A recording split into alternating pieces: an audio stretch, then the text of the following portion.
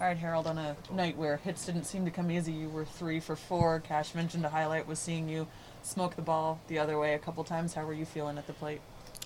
I feel like I come back again.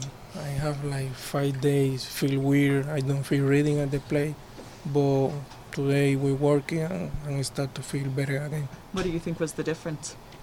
The reading, I moved my hand a little bit down, so that made me feel better.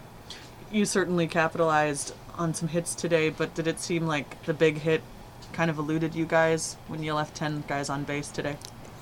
Yeah, we don't wanna like we wanna get RBIs, but if we don't get it, I know it's part of the game, but I know we're gonna get another opportunity tomorrow, and let's play tomorrow.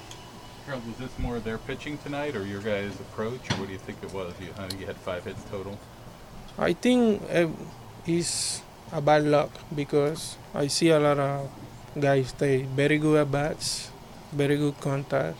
Nobody swing a slider at the there, so just bad luck. Right, and they clinched the American League West tonight. I know you guys knew this, but they kind of looked like they were a pretty good team. Yeah, from my opinion, they are the best team.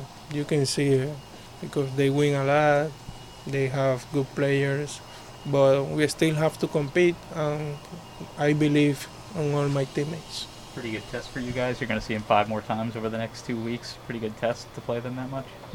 Yes, it's pretty good tips. I know we're going to face those guys at the playoff too, but we just have to compete. You guys had 3 balls to the warning track tonight too. Is that where that sort of bad luck comes in, where a few more feet maybe make changes the game a little bit? Yeah, like I told you before, it's just bad luck.